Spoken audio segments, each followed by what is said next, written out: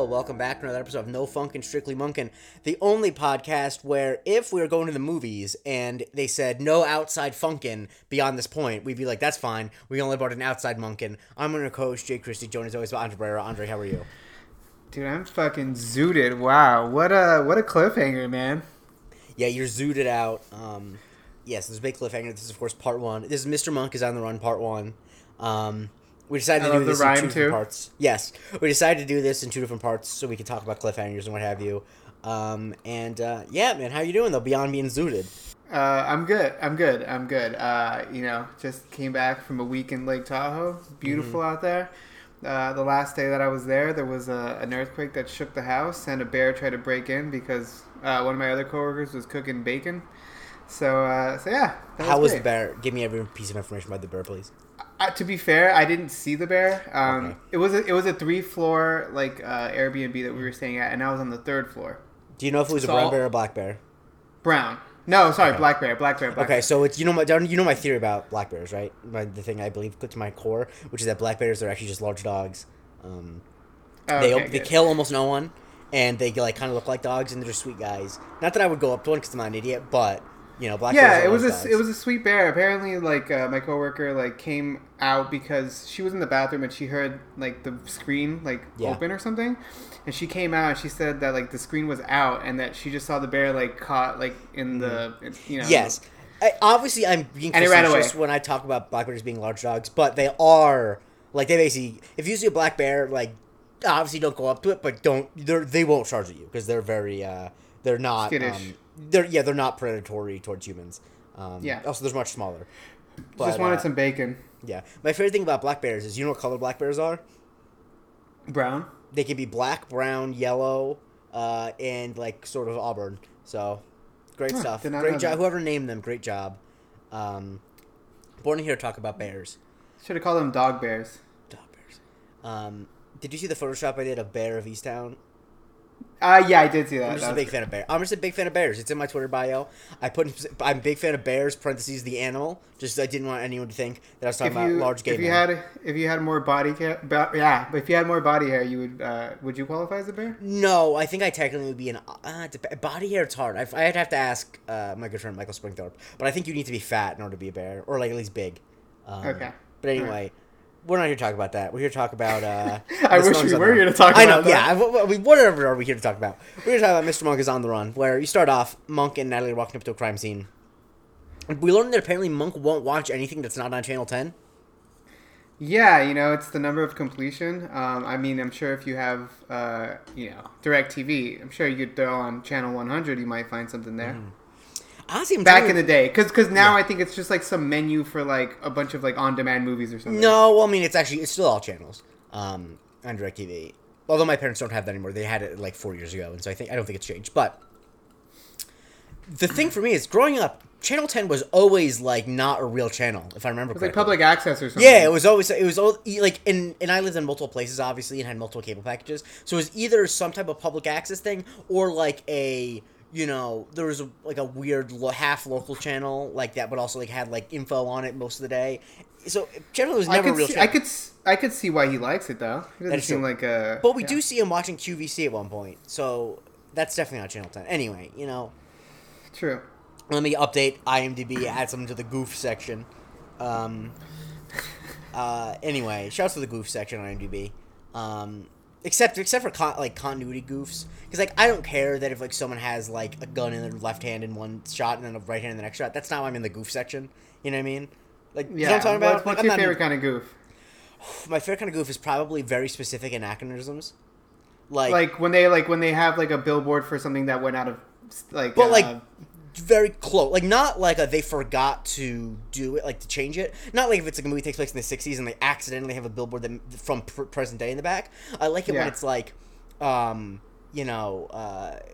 think Titanic, I care if it was a pocket watch, but the pocket watch wasn't invented until a year after the Titanic. But you wouldn't think that. You would think the pocket watch was invented. I would never have thought that. It's not. I don't know if it's that necessarily, but it's something like that. I know one of my favorite fun facts is that the wristwatch was invented before the pocket watch, which seems completely backwards. But absolutely, yeah. I don't think that Titanic thing's not true. But my point is that when it's something that's very specific, where it's you would think that was Or if someone like in like a movie takes place back in the day, like they refer to a country by something that it wasn't called at the time, like shit like that. That love it. Yes. Love a good goof like that. My favorite phrase in the world is how on the bottom of the goof section they have things that used to be called goofs. It's called incorrectly regarded as a goof, which is a great phrase. I don't think I've ever seen that. It's like if there was something that people thought was a goof, but then like someone else pointed out that it's not actually a goof, it then becomes called incorrectly regarded as a goof, which for a while was my brother's Twitter bio, incorrectly regarded as a goof, which is funny. Yes, I like that. Anyway, so as they're rocking up, apparently Randy just got off the phone with none other than Chucky Krogh. Yeah, this is it's already telling us something that we're going to find out pretty soon, that it's pretty serious. It must be. Mm-hmm. Because not only do they get off the phone with Dr. Kroger, but they're a little cagey about it at first. Mm-hmm. And, Sotomayor basically tells them that, this is like it's like a regular crime scene. It's nothing insane. It's not like a homicide or anything. Mm-hmm. But it is a burglary, and there might be something in there that might upset Monk. Yes. And Summer says, if you want, you can just go home. And I do love that Monk immediately turns around and is ready to go home. But Natalie's like, no, you got to go inside. And so they go inside, and there's a note that was dropped accidentally, quote unquote, that says what? It says, to force heaven, Mars shall have a new angel. It appears to be some kind of code. Mm-hmm. Yes. But yeah, on top of that, he also, I guess he dropped another thing, which is Well, before we get to that, no. We learned what he stole. And he stole cell phones, a bunch of random stuff. And cell phone, a flashlight bulb, waterproof sealant, and braided copper wiring. Exactly. And on top of that, though, he took 10 20-volt magnesium batteries, which is, in order to make a bomb, the only other time Stottmeyer had ever seen that, when old Trudy Monk got exploded. Yeah, when she went from Napoleon blown apart. Oh, fuck. Bonaparte to Napoleon blown apart. Ironically enough, you blew that joke. Fuck. Yeah. That's a Simpsons joke, by the way. Well, yeah. I mean, I that doesn't surprise me. I had heard Napoleon blown apart before. Sideshow Bob, baby. The guy got in, though. He got into the store using a crowbar that he left fingerprints on. Now, they can't identify anyone by the fingerprints, but the fingerprints themselves are very remarkable. Yeah, there's not, as LeBron would say, it's not one, not two, not three, not four, not five, but there is 6 fingerprints on there. Yes. It's funny how, the whole thing about Monk's wife being murdered by someone with 6 fingers is like a combination of The Princess Bride, where obviously Inigo Montoya's father was killed by a 6-fingered man. Don't remember that. Well, that's how he identifies him. But then also there is the element of, and this episode obviously draws a lot on the film The Fugitive, in which, yes, the one-armed man. The one-armed man. So it's like a combination where it's like, when they're doing the brainstorming, it's like, okay, the guy that killed Monk's wife has to have either too many or too few of some type of limb. It's a George Lucas kind of deal. Exactly, yeah. But the 6-finger man is, what's his face? Christopher Guest in The Princess Bride. I think it's Christopher Guest. Oh, okay. Is it Chris, or is it Chris? No, yeah, Chris Sarandon is the prince. So it's, Christopher Guest. Anyway. Then Monk, we see him. We don't know how he got there. Spoiler, it's a dream. But he's in the parking garage, and he sees old Trude. Yeah, she's about to, it's a flashback, or it's like some sort of retelling of what happened that day. Mm-hmm. She's about to get in the car.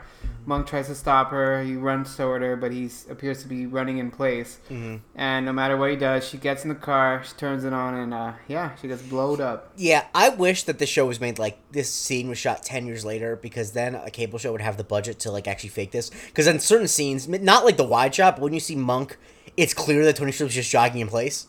Yeah. The explosion looked pretty good, though. The explosion looked good, but today they would just put him in front of a green screen, and back then it wouldn't look good to do that, so I get why they did it. But it's kind of dude, you're clearly just running in place.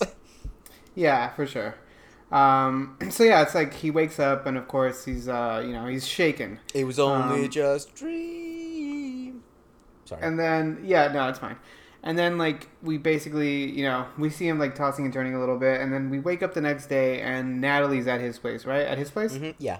Yeah. And he's obviously shaken up about it, understandably so. Mm-hmm. But he's like definitely being a dick to her. And he mentions, he has like a bunch of clues written out. Like they're trying to figure out what this phrase could possibly mean. Yeah, and she's good thing for them. Okay, go. Yeah, good thing for them. She got a book though. Yeah. Well, so she has it written down on a chalkboard, and she bought a book on code breaking. Was it the same one that Graysmith used? I don't know. I was gonna say, as I was watching this, it's like, how is it that we reference the film Zodiac on almost every single episode, and the time where someone actually has to break a cipher, it is not until the 6th season. But no, I don't think so actually. But anyway, she wrote a bunch of. She's doing like code breaking things, and she's really trying hard, and I respect the effort she's putting in. But Monk can't really be bothered thinking about it because he's too busy mad at her because he thinks that she drank his orange juice. Right. He notices that about 4 ounces is missing from his orange juice. And, I don't think I've ever seen Natalie drink orange juice on the show, so I'm just willing to believe that she didn't do it. I don't know. You haven't seen her do a lot of things. Like, you haven't seen her, use the bathroom, but doesn't mean that she doesn't use the bathroom? I've seen her use the bathroom. Oh, yeah, sure we have, actually. No, but my point being that it's out of the realm of possibility. Sorry, no, it's like, I don't know, all of a sudden my Siri went off and it said, "Hey Siri, where's the bathroom?" Well, that's funny. I'm going to keep that in. And like I said, Natalie's really putting a lot of effort into it, and she wrote like little numbers out underneath all the letters, but Monk doesn't have time for that. Yeah, he looks at it, and he sits down for a little bit. He it looks like he's formulating some sort of clue, or like, he's got a hunch about something. Mm-hmm. So Natalie asks him like, "Oh, it looks like you got a clue," but he chalks it up to it being a false alarm. Yeah, which we later find out is not the case. Yeah, that was a lie. He's going rogue because basically you see him that he circles kind of the phrase "have a new." And did you catch on to what it was at this point or no? No, not at all. I did, but I don't remember if that's because I didn't remember, because I haven't seen, this is actually only the second time I've ever seen this episode. As you might imagine, this two-parter's not on and wasn't on cable that much because it's a two-parter, and they don't tend to do that in like month marathons. But how many times have you seen the finale of the whole show? Only twice. Yeah. Okay, all right. Yeah, and so they Natalie has to go pick up Julie, but Monk, he has to go pick up none other than a little Cheddar Bay biscuit from his closet. Yeah, honestly shocked that he still had his gun on it, to be quite frank. Yeah. I honestly don't know what a former cop would have to do to lose his gun, because I feel like every former cop has a gun. Maybe if you have like a history of mental illness, you might have it stripped from you. That is true. But have you watched Mare of Easttown? No, I have not. Then never mind. I need to. I was going to make a reference to it, but I will not. But I think people who watched it will know, which is good. We need to watch Mare of Easttown. It's as good as people say it is, if not better. It actually might be better than people say it is. Anyway, that Monk's on a bus, and he finds where he's looking for an antique store at 247 Marshall Avenue, Angel, a.k.a. 247 Marshall Avenue, Angel. Honestly, great code. Big fan of it. Oh, okay, good. Yeah, I got it now. Yeah. Just great stuff. I think it's because it's great misdirect, because you would think that it's a cipher, but it's not a cipher at all. Yes. And it ends up being a statue. An antiques and statue. A lawn statue. Yeah. So he's, he goes inside and he's looking around. How he gets inside, great question. We don't see that. But he's looking around, and out of nowhere, some guy like just comes out of the darkness, and he asks for his money. So clearly, it seems that there is some sort of transaction that's supposed to happen tonight. Yeah, and apparently, this guy just got back from Riverton. Is that jail? No, I don't think so. No, he was, because we learned later he was in Brazil. Oh, right. It's because spoiler, it's important for part 2. That's why I wrote it down. I didn't remember that much. It's like, who the hell are you? And Monk points out that he gives him the note. It's like, hey, I know you. You're the cop with the wife. So, right. Yeah. So who is this guy then? Who is this guy? He, he just happens to have 6 fingers on his hands, so this is like literally the guy, or it seems. Well, it's like not the guy. He's the guy who did the bomb. He's not the important guy, unfortunately. I mean, he's right. He tries to explain that it was never anything personal, which just always reminds me of that guy from Taken. Yeah. Yeah. I don't know why that line will always remind me of that. I mean, it's honestly always the worst thing you can say. Because like whenever you're someone who's like a contract killer, or just like then ended up with someone dying, it's like, oh, it wasn't personal. It's like, motherfucker, it was personal to me. Like, oh, I'm so glad it wasn't personal for you. So I'm not. I won't take it personally that you murdered my wife. Like, I don't give a shit. It's just the dumbest defense. Right. But yeah, so they get in a fight, and Monk is holding his own. You know what I mean? He's got that dead wife strength. Yeah, he's. That's a great way to put it. Yeah, he's definitely wailing on the guy. Mm-hmm. The guy kind of recovers for a little bit and, throws in a couple of blows himself. And, for a while, it's kind of unclear how this is going to shake out. But eventually, Monk does get the upper hand and holds him at gunpoint. And, the guy, his name is Frank Nunn, let's just say that now. Frank Nunn correctly deduces that Monk just does not have it in him to pull the trigger. There's some people can murder people and some people can't, you know what I mean? Like, that's the old, this is the lamest thing I'm ever going to reference, but it's like how in Harry Potter, you can say the words for the killing curse, but if you don't have it in you, it won't kill the person, you know? Would this be considered murder, though? Yes. Yeah, if Monk killed him, They were kind of fighting. They were kind of fighting, but the fact that Monk brought a gun there, knowing that it was going to be someone, because it'll be different if like Monk had gone there for another purpose. But Monk brought a gun to a place that he knew the man that he believed to kill his wife. Yeah, that would still be murder. What if he was strapped though? What do you mean? The other guy. If the other guy was strapped, then it'd probably just be manslaughter. But I think you still probably make the argument because Monk's intent. It was premeditated. Yeah, Monk's intent going there. He has a gun. Like also, the fact he lied to it. The thing is, what an actual event is entirely reliant on what a DA can convince a jury. You know what I mean? So I don't know. I think it's probably you could make the argument either way, but he ends up he holds him at biscuit point, and we don't see the gun in frame, but you do hear a gunshot, and suddenly Frank's got a big old hole in his chest. He's not doing well. He's down bad. And I don't know if this is true or not, or if this is what's going to end up happening. But I honestly feel, well, maybe not. I guess not. But it felt like he was wearing like a vest.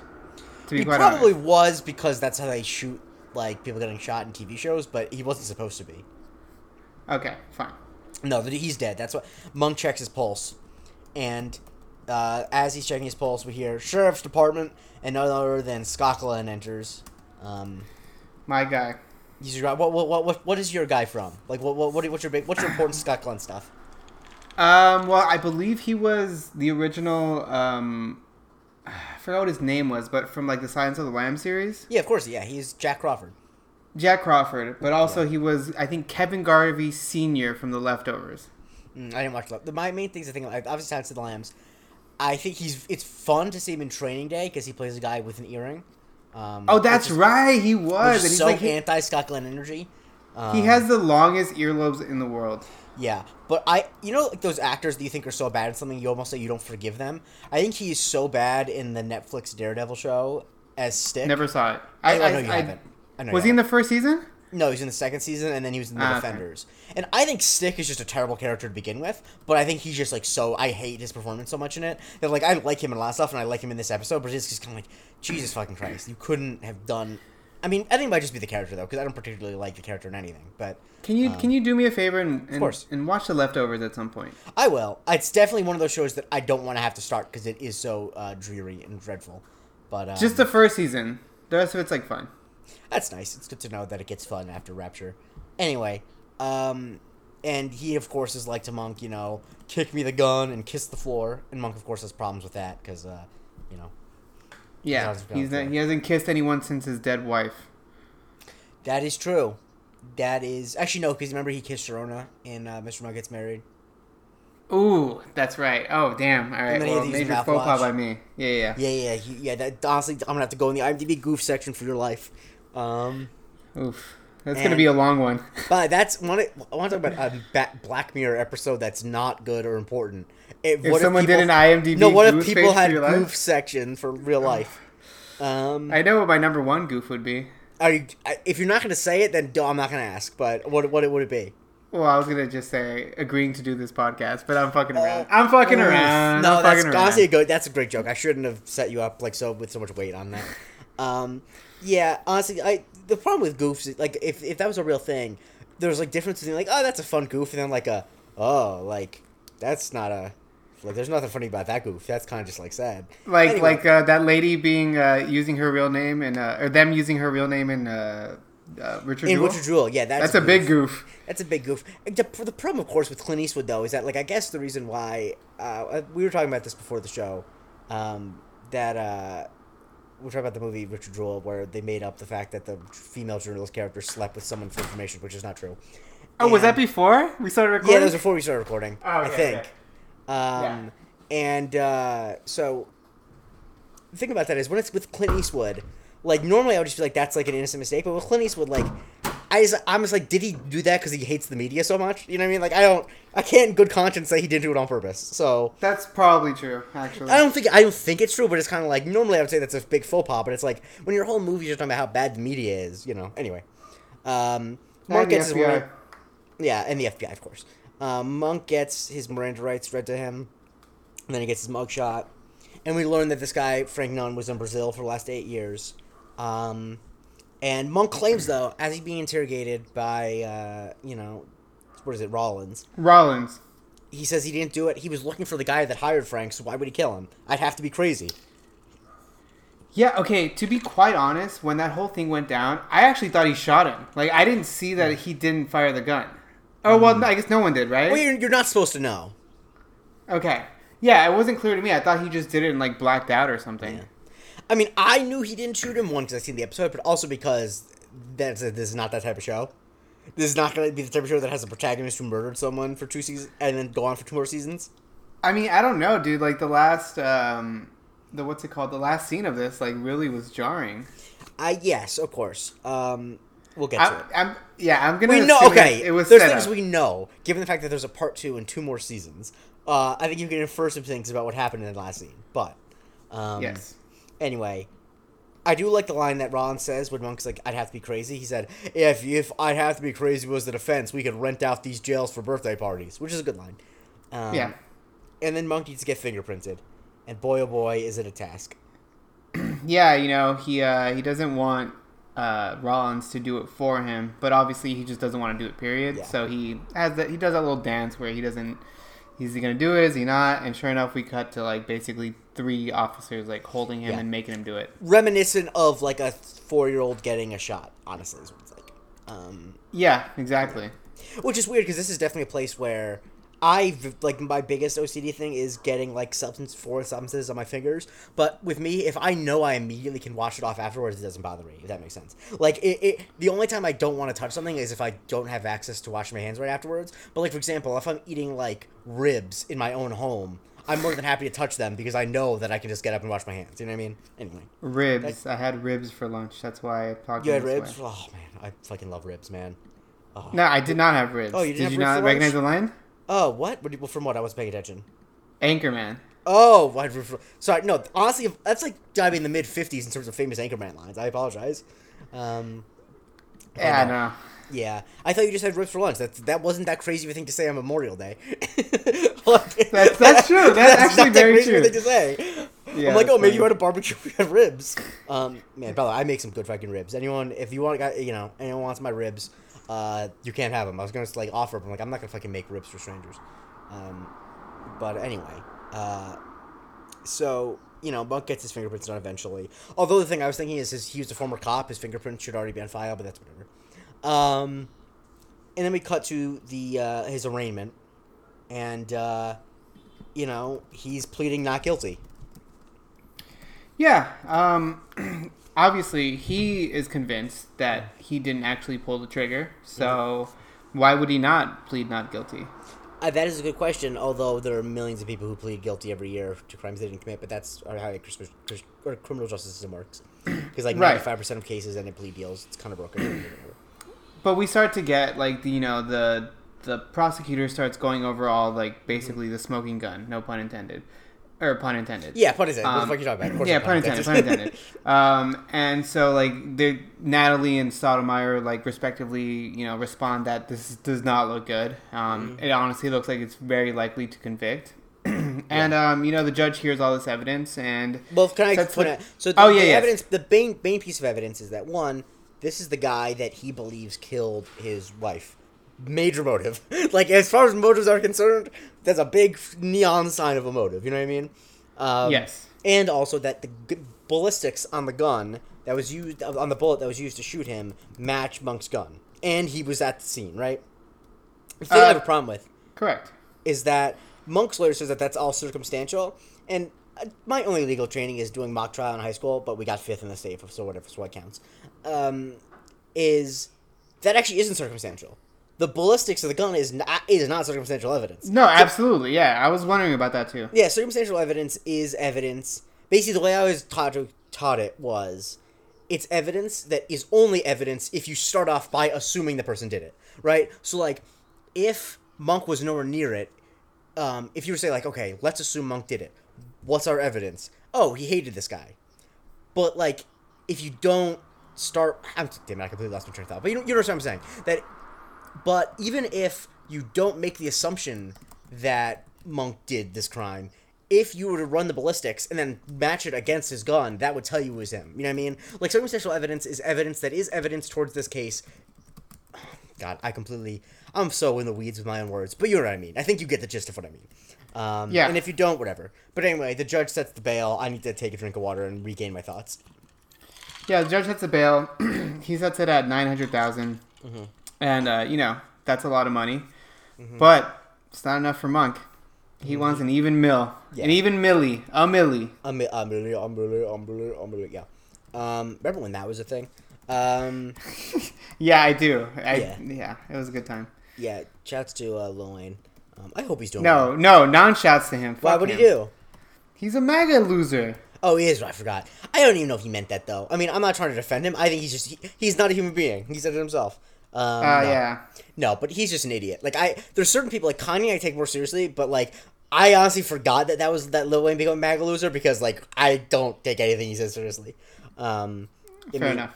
He once started off his song with, if I remember correctly, what is it? Hey, hi, motherfucker, how you doing? Wheezy F baby about to take a shit and urine on the toilet bowl, bitches.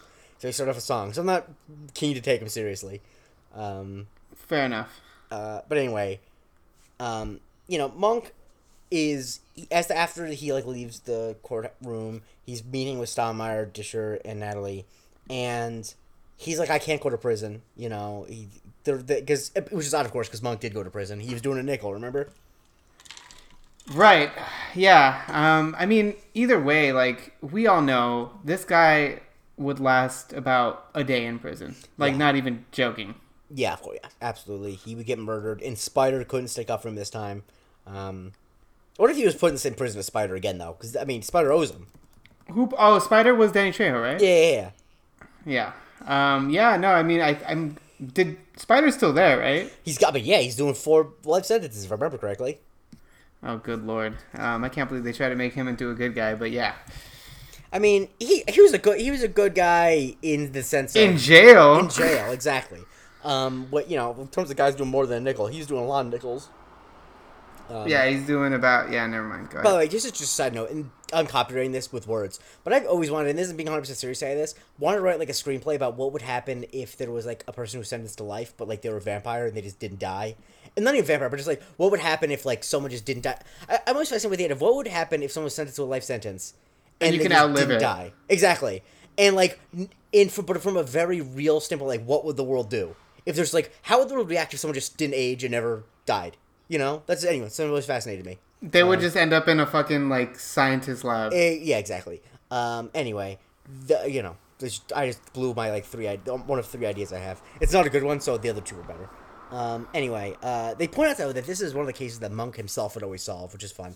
And then they're talking, and in order to get bail for him, they need to get 10% of $1 million. And Stoudemire says that he'll mortgage his townhouse.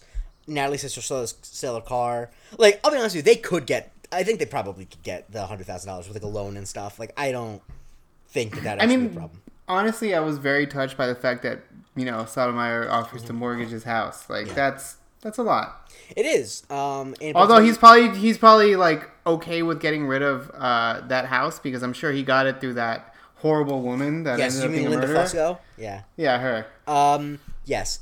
I think the thing though is that like they're also assuming that Monk is a good guy and he won't run. It's like that's the whole thing about bail bonds.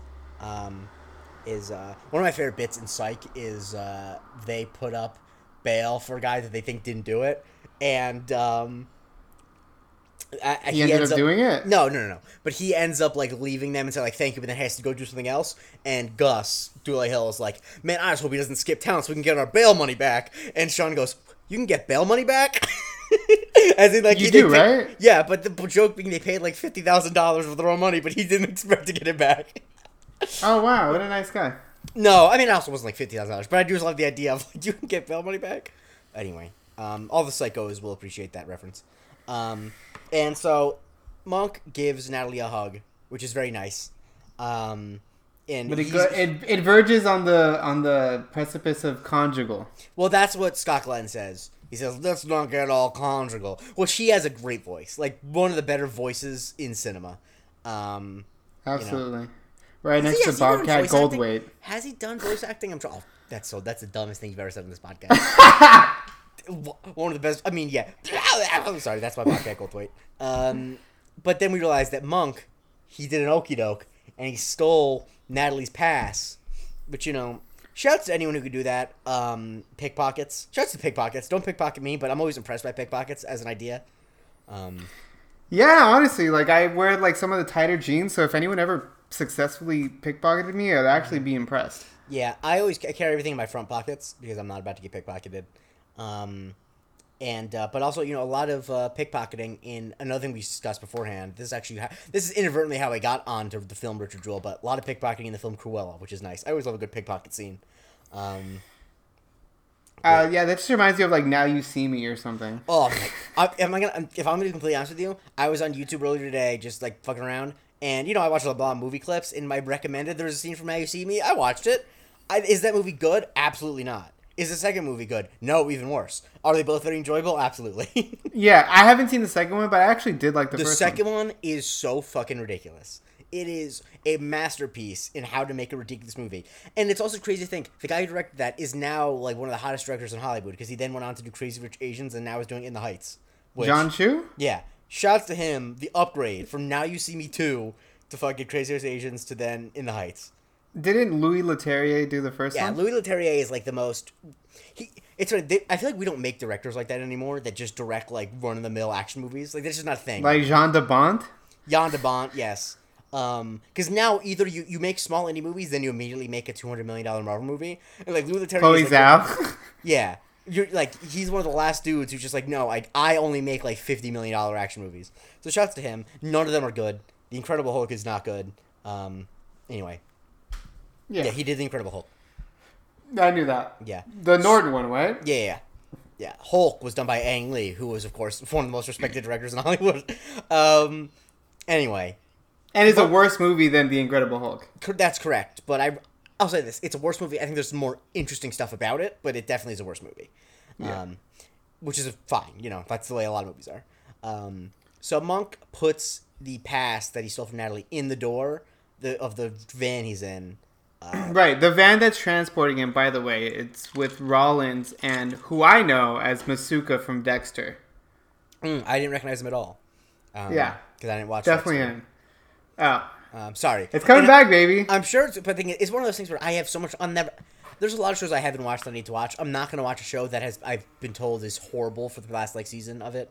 Like, I'm just not going to do that. I didn't think it was that bad, honestly, until the last episode. That literally was like... And that's at the worst moment when you're like about to say goodbye to the show forever, or you think, and then they just lay a giant I'll tell you this, and I really mean this. I haven't watched it in like 10 years, but I think that Monk sticks the landing. I think Monk's finale is one of his best episodes. Honestly. I can't wait.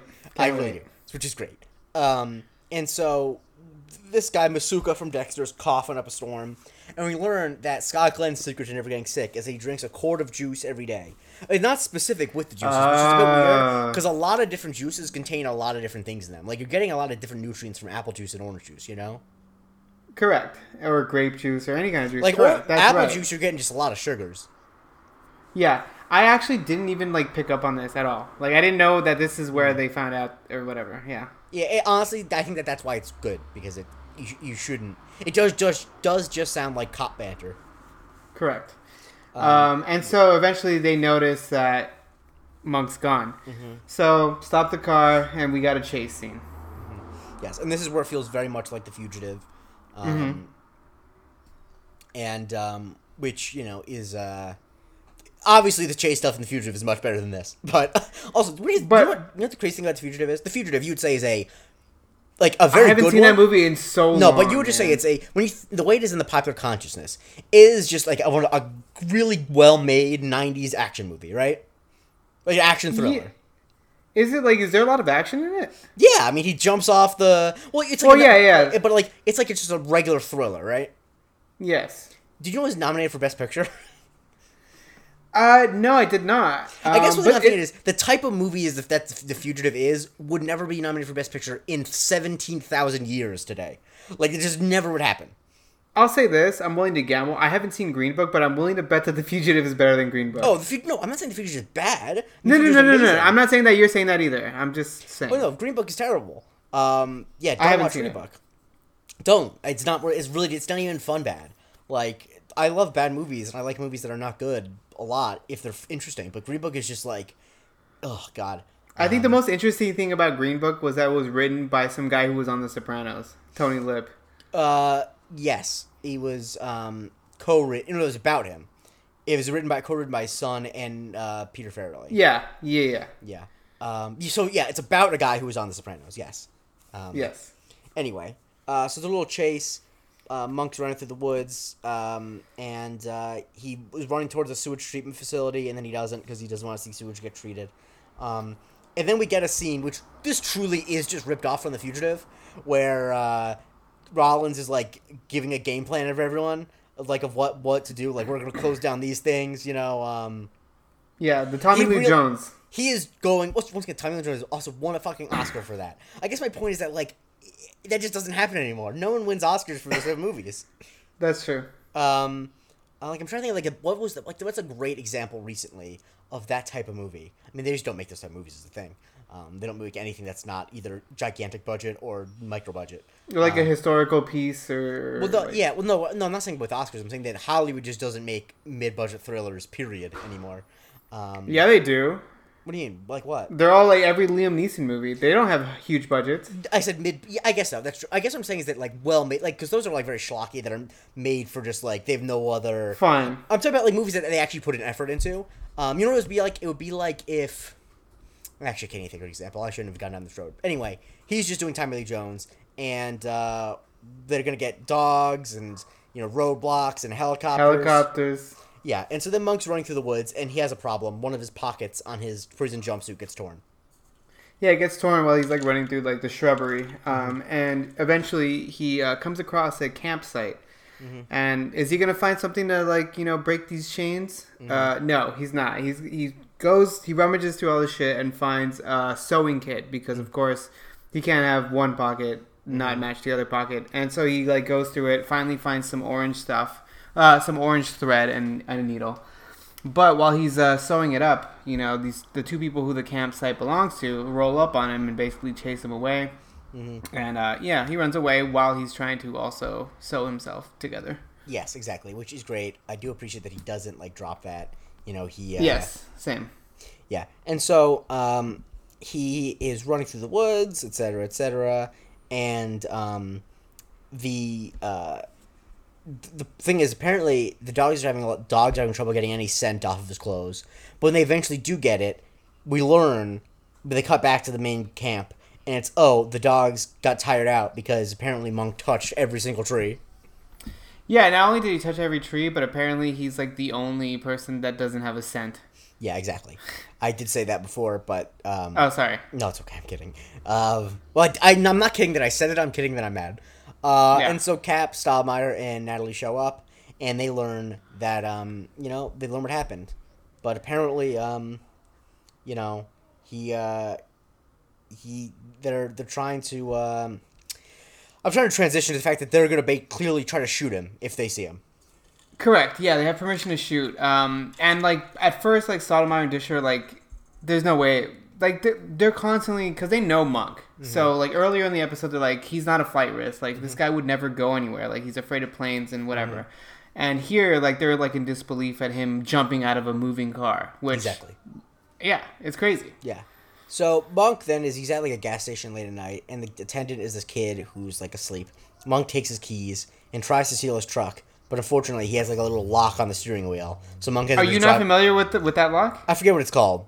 But, it's called a club. Yeah, I'm not familiar. It's a very famous thing from the early '90s, late '90s. I mean, I just didn't know what it was called. I recognized it as a thing. I just forgot what it was called. Yeah. But yeah, so Monk just starts driving in circles, which is funny. Yeah, he starts driving in circles, and the guy eventually wakes up, of course, and tries to stop him. And at some point, Monk finally gives up after 6 circles. Mm-hmm. And he gets out of the car and runs out, then comes back, turns off the lights, mm-hmm. and then takes off running on his merry way again. Exactly. And so after Scott Glenn goes to talk to him, the kid tells him that Monk ran south, and that leads Scott Glenn to conclude that he's heading home. Yeah. Right. Exactly. They think he's going home, and I mean, they're half right. He is going home, but he's going to Natalie's. He's not going to his own spot. Yes. And because Natalie can tell that Monk has been in her place because we got to Natalie's place. She's walking around because everything is like organized and folded and, etc. The refrigerator is organized. Yeah. And so Monk was hiding in the closet. And it did make me kind of weird. Like, no one was watching Natalie's house before this. Like, they didn't decide to start watching it until they learned he was going south. Yeah, I mean, like a whole, I don't know, at least half a day elapsed in between all this. Yeah, exactly. I mean, and Rollins, like when Disher shows up, he says that Rollins expects this to happen. So yeah, it is a little weird that wasn't the case. Monk has a coat on, which we learned he traded with the hobo, but Monk won't say what he traded the hobo with. What do you think he traded for it? Honestly, I don't even want to know. I don't even want to say it because it's.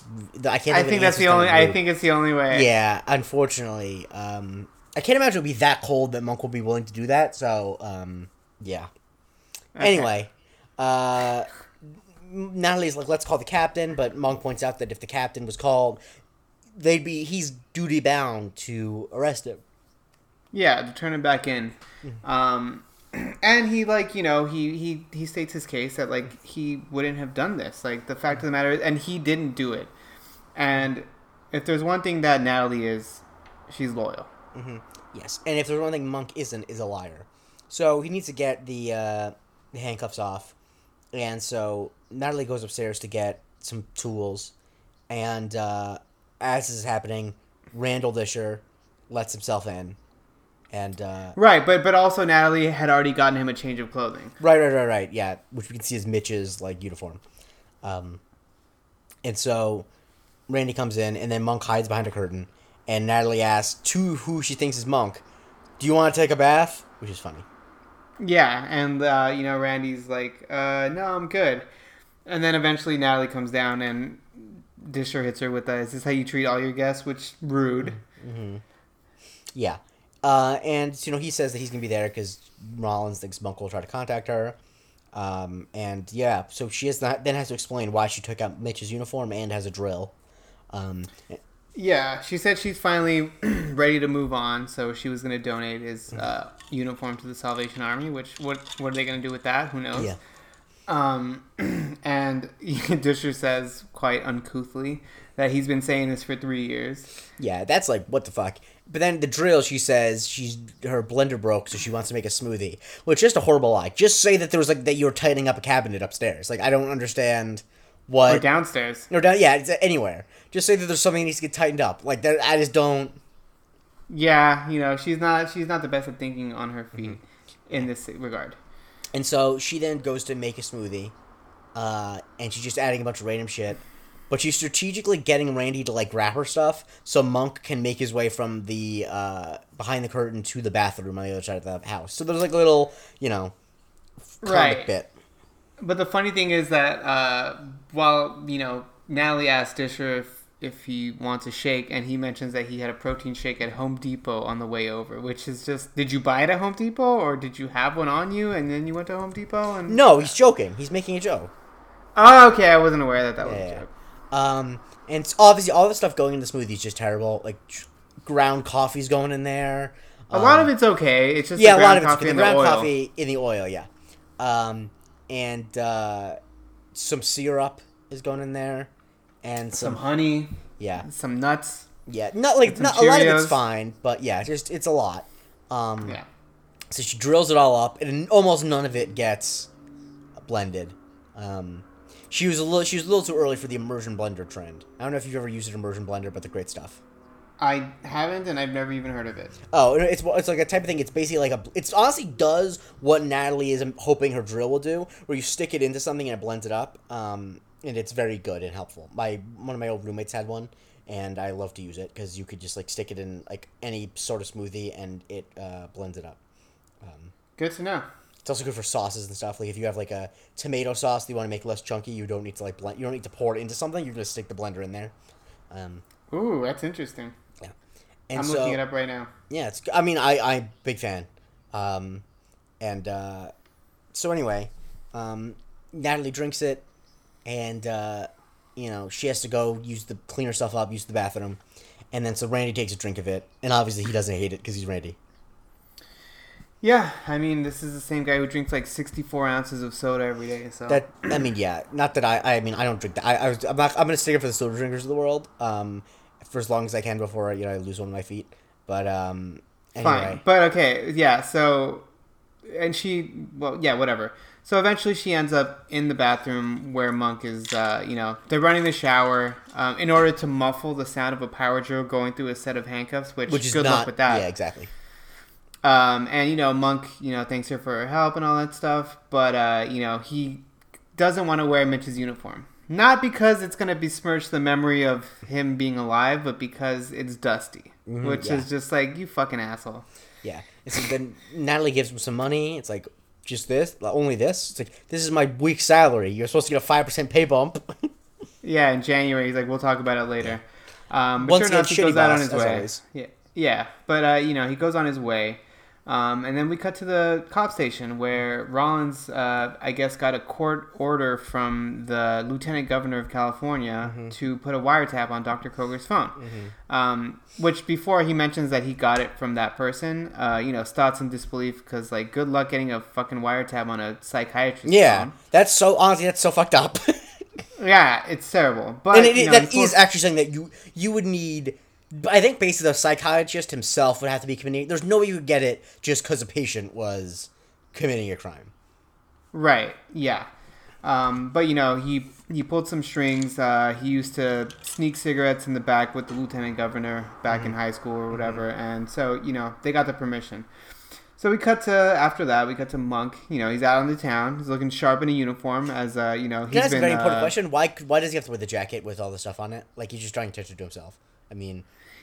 That's true. Also, it is stolen valor. I mean, whatever. But he's the guy who wears jackets all the time, so we can't besmirch him for that. And so he then is looking real sharp, and he runs into a guy at the warehouse who mentions his Navy buddy, and Monk his son, I think. Yeah, sorry. Yeah, Monk has to basically pretend like he's in the Navy. I don't remember the specific details, but. He's fine. He doesn't mess up as bad as I thought he would. Yeah, the guy kind of leaves him to browse around at his own pace.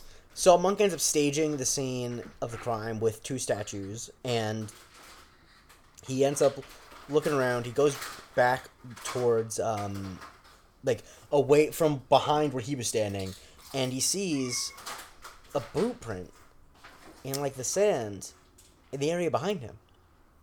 Yeah, so, he goes back there to check it out, and he kind of, sees the perspective, and it basically is, right behind where he would have been standing. And not only that, he finds, the little lining to, a juice cup Yes. Right around there. So he's got it. He's figured it out. Exactly. And so we cut back to the police station, and we learn that they're fully intercepting Natalie's mail. And so, like, this Rollins guy, he's in bad news, as we immediately find out. That Monk he calls Stoudemire. Stoudemire says, I know who set me up. Rollins. Because somebody there was drinking orange juice, and Rollins is always drinking juice. Right, so he basically says that Rollins was the one who lightened his load at his house as far as orange juice goes. So that he speculates that he broke into Monk's house, drank his OJ because apparently he's a big juice guy, and switched out the barrel of his gun in order to incriminate him. Because Monk, the type of gun Monk has is one that barrels are interchangeable. Correct. And so, for me, that actually tracks pretty well. And that tracks enough with Stoudemire, it seems. Yeah. Well, Stoudemire believes him, it's just there's no proof. Correct. But also, Monk speculates that when he was on the floor kissing the ground, that's when he switched the barrels back. So he was the one that shot Frank Nunn, and he switched the barrels to make it... Yeah. To verify that it does explain how Rollins was there so quickly. Correct. Yeah, I wondered the same thing. But yeah, and it explains that and it also explains that the bullet came from Monk's gun. That is correct. From a part of Monk's gun. It came from the part of your gun that you attest. The barrel is the only place the bullet would be. So I don't know anything about ballistics, and if there are any gun experts listening, you're weird and I don't want to hear from you. But yeah. I'm just being honest. If you're someone who knows a lot about guns, I'm just no. Right. And Stoudemire asks him, he's like, hey, like, do you have anything else? Do you have some evidence? Yeah. And Monk says that he's got the plastic tab from the juice container. But that's not enough. No. So, Stoudemire then comes out and says that he was just talking to Monk, and Monk wants to meet him, to give him some food. And he said, I should come along. So anyway, we then cut to a very foggy pier. Very Inherent Vice. Yes. Honestly, very every noir ever made. Like, this really was just... Yes. Whoever was directing this was just like, I'll never be able to make a noir movie because it's not 1945, so let me do this scene in Monk. And, Stoudemire's got some chicken pot pie for Monk, but Monk unfortunately hears some noises. He's like, I told you to come alone! Are you setting me up? And then what does Monk do? He unholsters the biscuit. He unholsters the biscuit, and, he's offended that Stoudemire brought anybody... And he takes off down this dock and is about to... He meets the end of the dock. He turns around and it looks like he's going to shoot Stoudemire. But Stott shoots him. He hits him twice. And, Monk goes over the railing into the ocean. And that's it. Yes. Now, because you know that Monk, the show is not over, obviously. I just want to know, what is your theory of what happened? I think it's kind of clear, but... I mean, yeah, it's obvious. He's right. Rollins did set him up. Well, no, of course, but with what happened with Stoudemire, what happened in the scene? Oh, they have an understanding. Yeah. Like, obviously, he was going to make it seem like that so that they can buy some more time or do something to figure it out. And I guess we'll figure that out in part 2. We will. But what do you give part 1 out of 10? I gave it a 9 out of 10. Yeah, I think this episode's really, really good. I give it an 8. I thought it was excellent.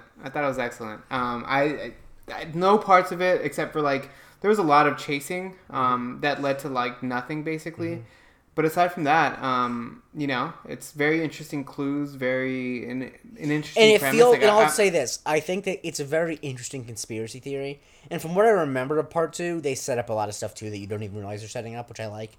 For the rest of the show? No, for part 2, I mean, a lot of the stuff. There's a lot of stuff in part 1 that I remember being paid off in part 2. But you wouldn't know that it was going to get paid off. I'm saying, in the same way that you didn't expect the orange juice thing to come back, there's other stuff like that you didn't even pick up on that comes back, which I like. Yeah. All right. So, this is the first of two-parters, I believe. I think so. Yeah, I don't think there's one in season 7. But the last episode's a two-parter. Mr. Monk in the end. But, I give it an 8.5, like I said. You can follow the show at Strictly Monk, and Andre, when people follow you. You can follow me at Andre Barrera. And you can follow me at the J Christie. Please rate, review, subscribe, share the show with the biggest Monk fan in your life, etc., etc. But more important than all that, tune in later this week as we talk about Mr. Monk is on the Run Part 2. Let's get monkey time too.